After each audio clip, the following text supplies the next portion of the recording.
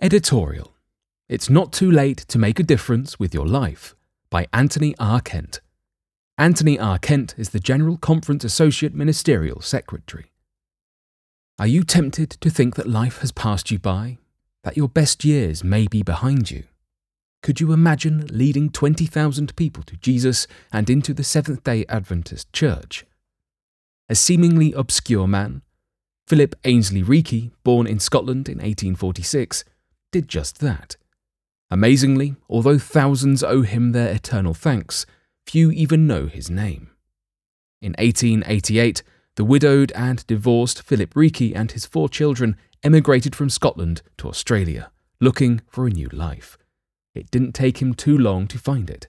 In 1889, after reading Uriah Smith's thoughts on Daniel and Revelation, he became a Seventh-day Adventist. After his conversion, Philip Reekie left his work as an engraver to become a literature evangelist, and ultimately would facilitate God's word being engraved upon hearts. On dusty outback roads, through dry, monotonous terrain, under a mercilessly hot Australian sun, Philip Reekie rode a bicycle to the homes of thousands. In 1896, Philip Reekie cycled to a farm in a middle-of-nowhere place called Ugowra, New South Wales. Unbeknown to the literature evangelist, this family was grieving and searching. The mother of the home, Mary, had recently died, leaving the care of their 11 children to her husband, Tom. Just before succumbing to pneumonia, Mary had asked Tom to promise that he would meet her in heaven and bring the children with him. Tom made the promise and was searching the Bible to discover how he could keep his promise. It was into this heartbreaking situation that Philip Reekie arrived with the book The Great Controversy. After wrestling with some biblical truths outlined in The Great Controversy, Tom ultimately accepted the biblical teachings and excitedly shared his new findings with his children and neighbours. His children and 5 neighbouring families became Adventists: the Packham, Chapman, Thompson, Gersbach and Gray families. Fast forward from 1896 to 2021, and this remarkable story continues. When you add the descendants of Tom and the other 5 families to the numbers of people these descendants have discipled into the Adventist Church, there are more than 20,000. That's 20,000 lives transformed by a faithful literature evangelist and a farmer who shared a good book with his family and neighbours. If I may confess, I'm one of those 20,000. The Tom in this story is my great-great-grandfather, Thomas Robert Kent. But that's not the reason for telling this story.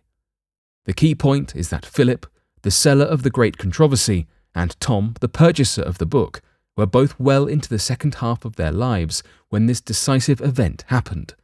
As older men, this was the defining point of their lives. While these 2 people now sleep in their graves awaiting the return of Jesus, their legacies live on. As an elder, what are you doing with your gift of life? For those of us in middle age or older, this can be a challenging question, particularly in a world where innovative youth seem to be the trendsetters and difference makers.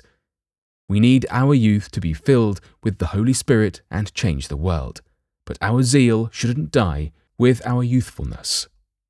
In this life, each one of us has a finite period allotted.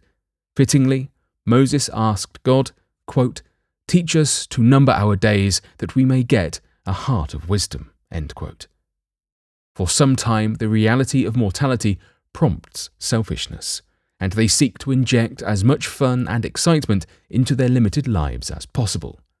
Yes, our Creator does intend for humans to experience the joys of life, but there's more to life than pursuing unbridled pleasure. Satisfaction from meaningful work, contributing to loving relationships, and giving to others offers infinitely more joy, and pleasure too.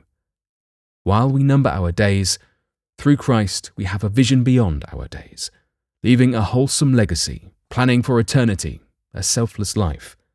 For a person who has accepted the embrace of Jesus' grace, these are the real currency of life.